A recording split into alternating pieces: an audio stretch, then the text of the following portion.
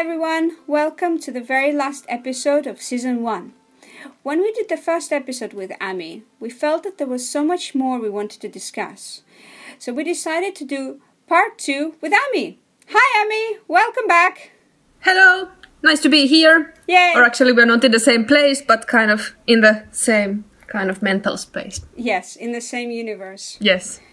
So we have many different topics we'd like to discuss today. And let's start by talking about leadership. I think first I kind of thought that to be a leader you have to be very strict in order to be credible. And later on, when I've gained more confidence, I've learned to be more like myself and understood that you can actually be very friendly and positive. I think that's something that if you learn leading from books or from other people, this might not come across. The more you're being yourself, the more you're able to enjoy the process, but maybe also the more the team trusts you, because it becomes more transparent and more even authentic. So that leads me to my next question, which is perfectionism versus finding your own voice. And you've touched a little bit upon this subject just earlier. We know that the directors put a lot of expectations on themselves, which adds the pressure. So could you tell us a little bit more about this idea of perfectionism versus your own voice? Yeah, I don't really know where my perfectionism is coming from, but it has been there like always. And sometimes it's very, very difficult because everything has to be perfect and I have to get like a 10 plus out of 10 in everything. And well, with animation, it's such a long process that if you try to make everything perfectly, it's gonna take like thousands of years and it might not even be good. And I think perfectionism is always also, it's about being afraid that if there is some kind of a mistake, then somebody's going to notice it and then they're going to say about it to you and then you're going to feel bad. So that's why it's a bit like avoiding mistakes as well. Whereas finding your own voice, there are so many different ways to make animation or art. You're trying to express something that nobody else has done before, so you can also do it in your own terms and in your own way. So that's what I've been trying to do like this last year and also before, that whenever I go into this moment when I feel that this has to be perfect, so then I stop and then I think like what would be my way of doing it and try to achieve this relaxed state of mind and state of being. So then it's going to be better, I believe. And how about finding your voice when working on a series or when working on projects that are led by a studio? Because I think it's important for directors to be able to have their own voice, even if they're working on a huge production. Yeah, then you have to kind of combine your way of thinking to the company's or to the project's way of thinking. For example, I have everything I do, I always try to encourage and give hope. So it would be very difficult for me to be in a very dark project, or I would put some signs of hope there and kind of try to make it nicer.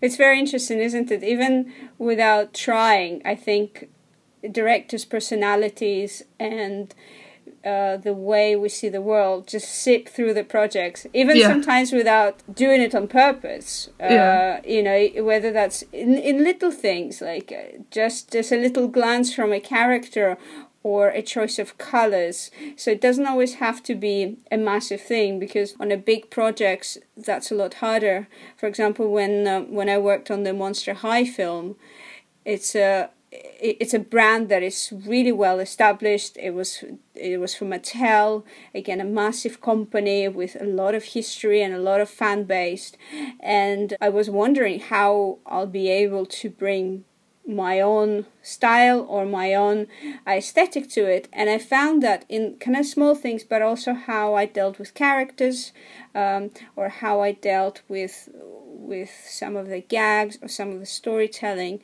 And in the end, it was a very creative project, even though the parameters were very much set from the beginning.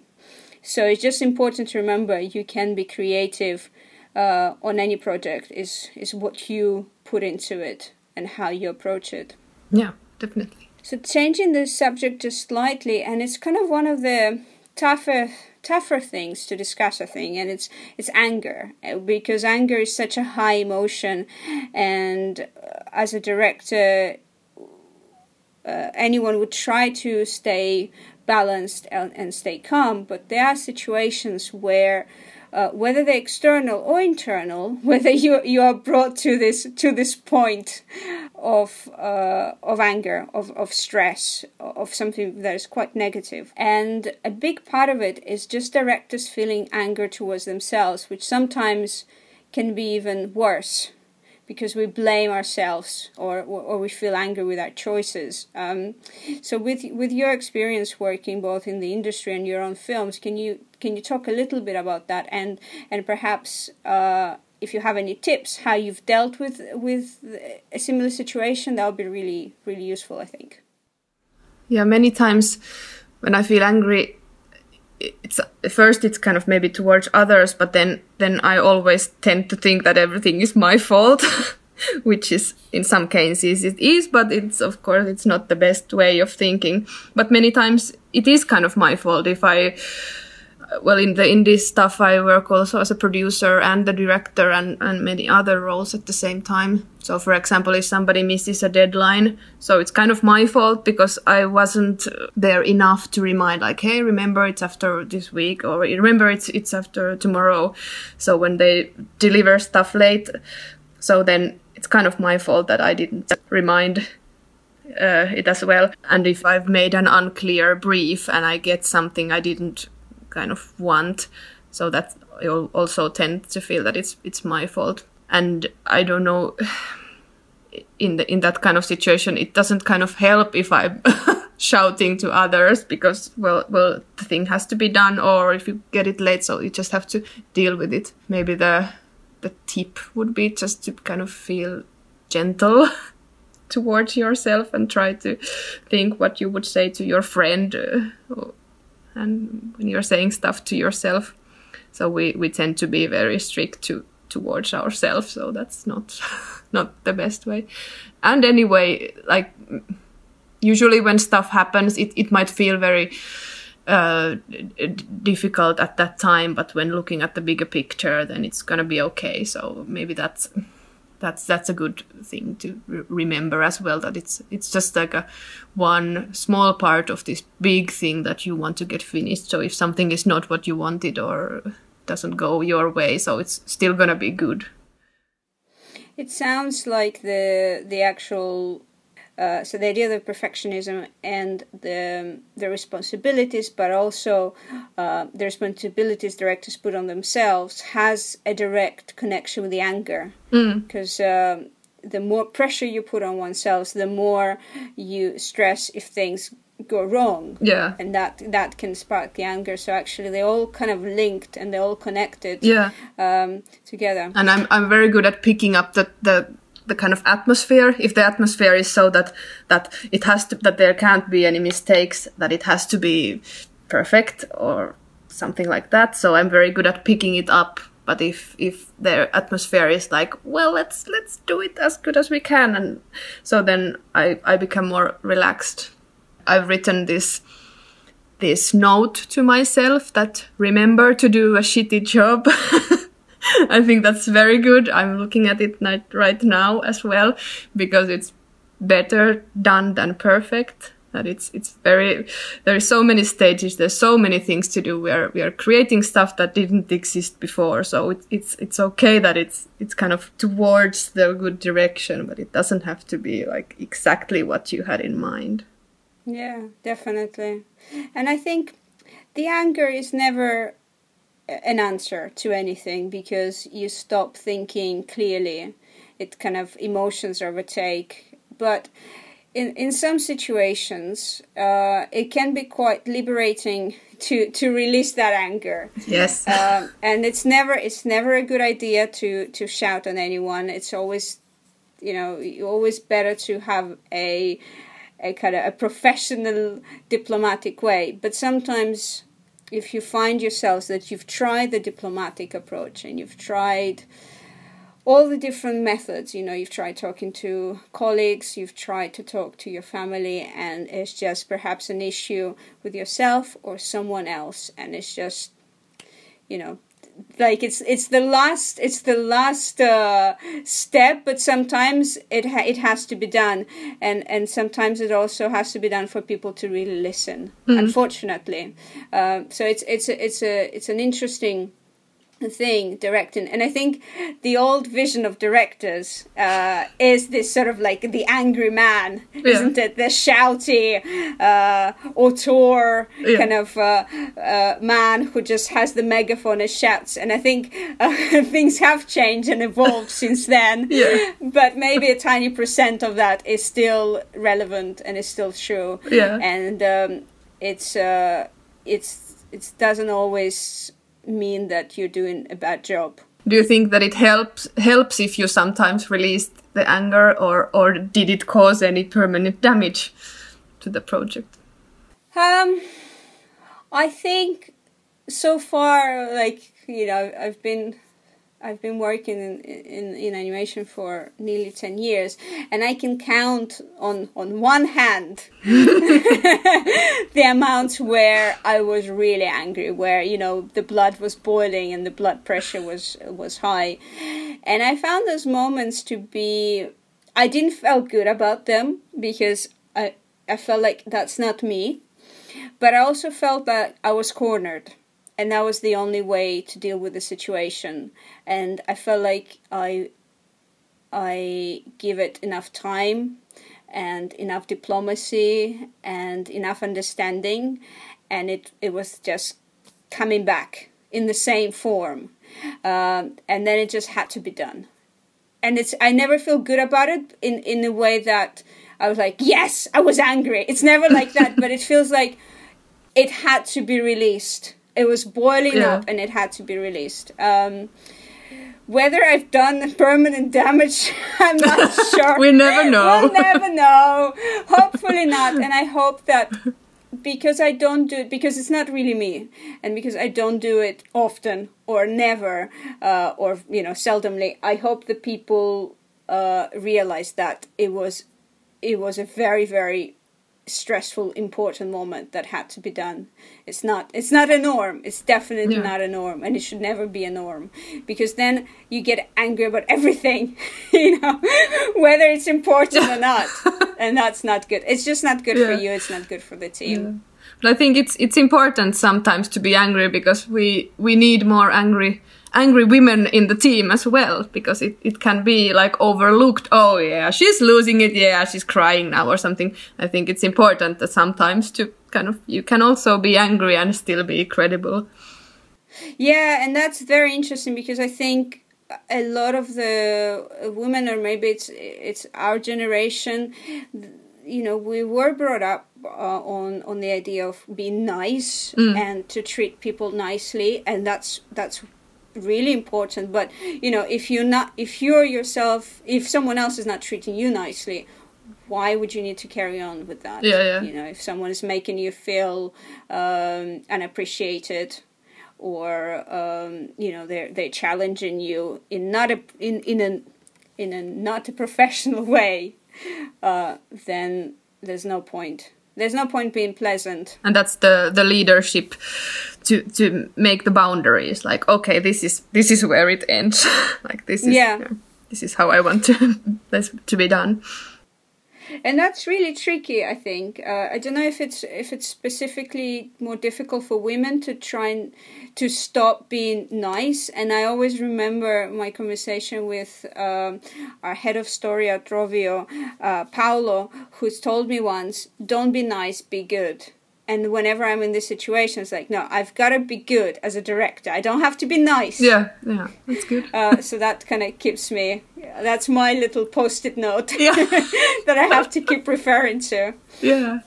And then I'd like to talk to you about some actual directing, maybe some more practical things on the filmmaking itself, which I think would be really useful. So if we can start by talking about just the very beginning, when you just first start with an episode or a film. Let's say it's your first day in your studio, your first day at a studio, and you just start a project. How do you approach that? Well, usually there is some kind of wish or a task that an episode has to deal with a certain character or a certain topic, so that kind of gives the core, like where we are trying to go. So I think to keep that in mind, I think that's how I start. And then maybe I usually get some kind of visual images, like this kind of thing I would like to see there, or this kind of moment. So it starts from the little things, and it usually stays throughout the episode, when you first get the first vision of the episode, so that kind of sticks. It's like the skeleton of the episode, the skeleton of an idea. Yeah. And do you have some key visuals do you visualize some images in your head before you start gathering references or drawing things? Yeah, for example, in my short film that I just finished, The Mother and Milk, well, that started of my own experiences of becoming a mother and breastfeeding. So I had this visual idea of this ocean filled of milk. So that was the whole way of starting the film. Like I want to discover what kind of world would it be when it's kind of full of milk. And with short films, it sometimes it starts from a big chaos, that there is so much material, and then you have to carve the essence of it. So, for example, that is a 10-minute film, and there were like so much material, so many things I wanted to talk about in the film, and then eventually it's about the milk, and it's about the mental, the emotions of becoming a parent. So that was quite the difficult kind of backwards process, like with all the material and then kind of narrowing it down. Whereas in episodes it might be that there is nothing and you kind of have to bring everything to it so you can control the process more.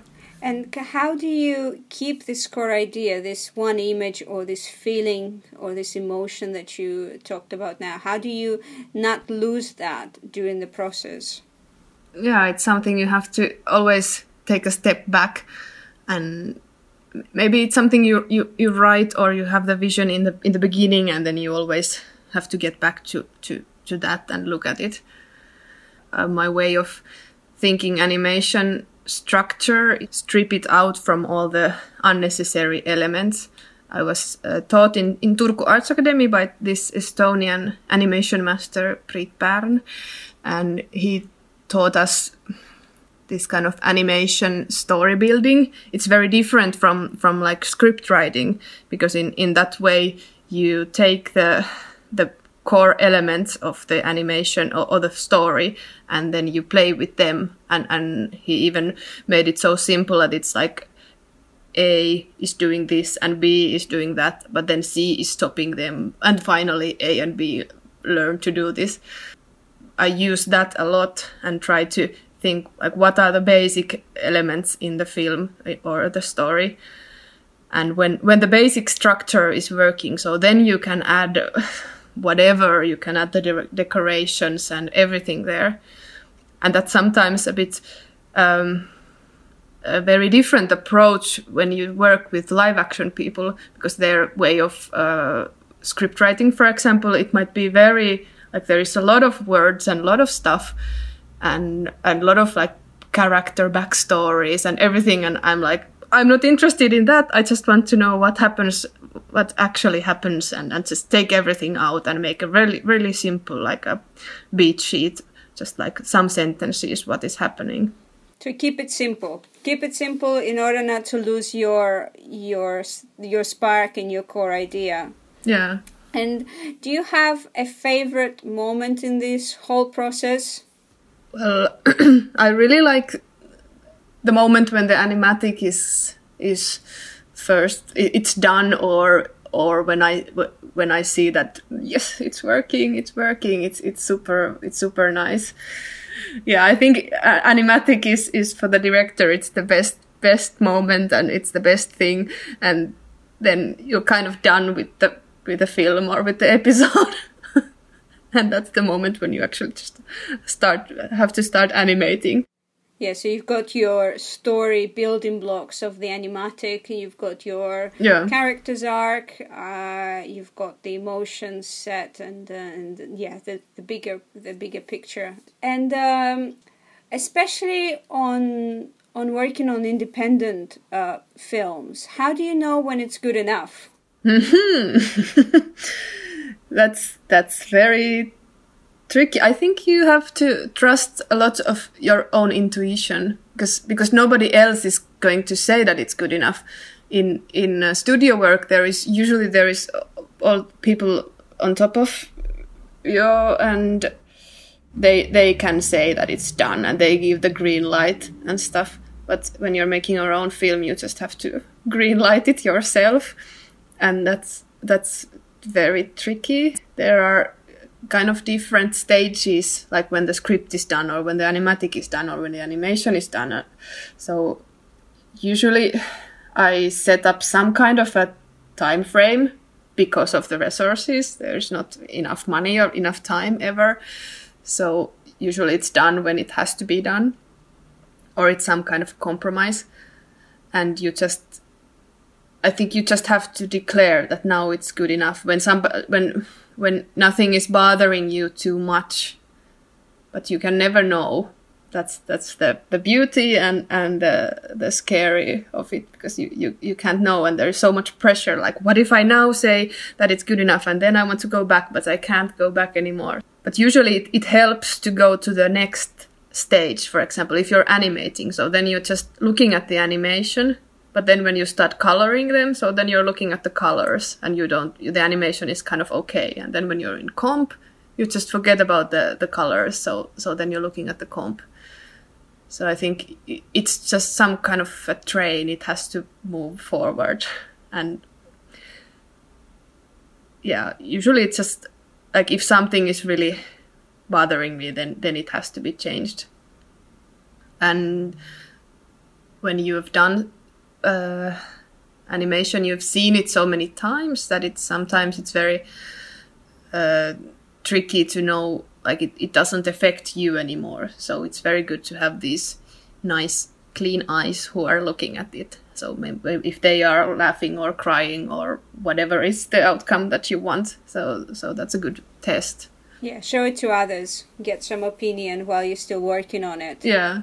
Do you have some kind of a techniques of your own? Like, how do you know when it's good enough? Yeah, it's really tricky. I think when I'm directing for another studio, because the deadlines are so set, in a way it's easier. But there are times when you've gone through all the passes and all the deadlines, and there's just something that keeps bothering you or me.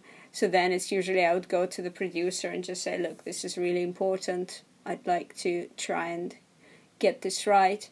And I found that when you go to, if you cleared it with production and you go to the actual artist and you explain to them I'd say 90% or even more, the artists are so open to go, yes, let's try it, let's change it. So that's really good. It's sort of when you bring your team on board and you explain to them why it's important to change something, I think they're really open to that. I think I completely agree with you. It's something to do with instinct. When you look at something and you know that all the elements are there, and it's just a feeling, and you get that feeling, of course, working and getting experiences. And sometimes it's a practical thing where you go, everything that I asked for is there, or everything that I asked for and more is there, and it fits within the bigger picture. So yeah, it's a lot of instinct, it's a lot of experience, and a lot of inner dialogue, I think, or monologue. I find that there's a lot of talking to myself and going and looking at something, going, yeah, that's good. So what is that telling me? What emotion is that creating? How am I reacting to this? So there's a lot of there is sometimes a doubt, and there's a lot of questioning.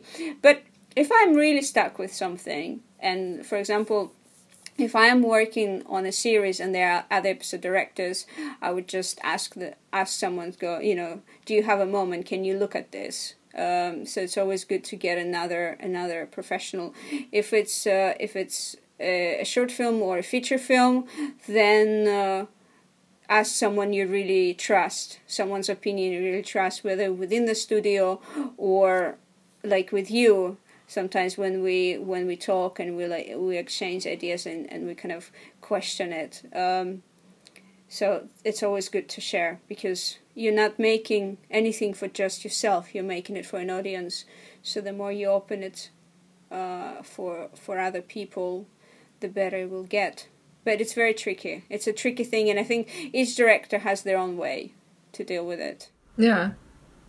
And so during the process, you kind of have to just trust yourself in the end, because you don't know the audience's reaction yet, or you can't please the audience, because then it might not work. I had many moments in the short film that I kind of couldn't. I had like two choices, or I couldn't know what is the way to go. So then I just thought that this is a film for me. Initially this is a film I want to tell for me, about my experience. So then I kind of always went to that. Like if it works for me, if it's touching for me, it must be touching for others as well. So I think that kind of worked. No, that's very important. You can't please everyone. Yeah. The only tool you have is your own instincts and your own, your trust in your own vision or your own voice. So yeah, it's that's important to remember. So I'd like to finish this last episode by asking you to tell us just one tip for anyone who might be listening, who is interested in directing. I have no idea. At least how I didn't kind of understand that I was a director for a while.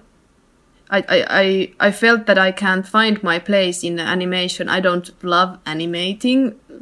I don't want to. I'm not so good at making like super cool visuals. I don't want to make something very detailed stuff. So when I somehow realized that actually I might be a very good director, so that was a very big moment for me. So maybe that's one tip, at least, to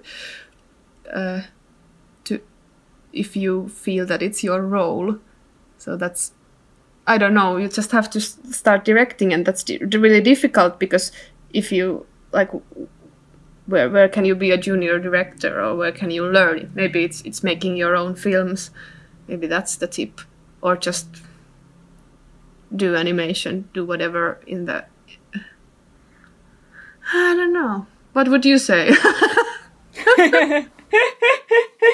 I think that just shows that the path to directing is so varied. Yeah. And everyone come to the directing from such a different pathways.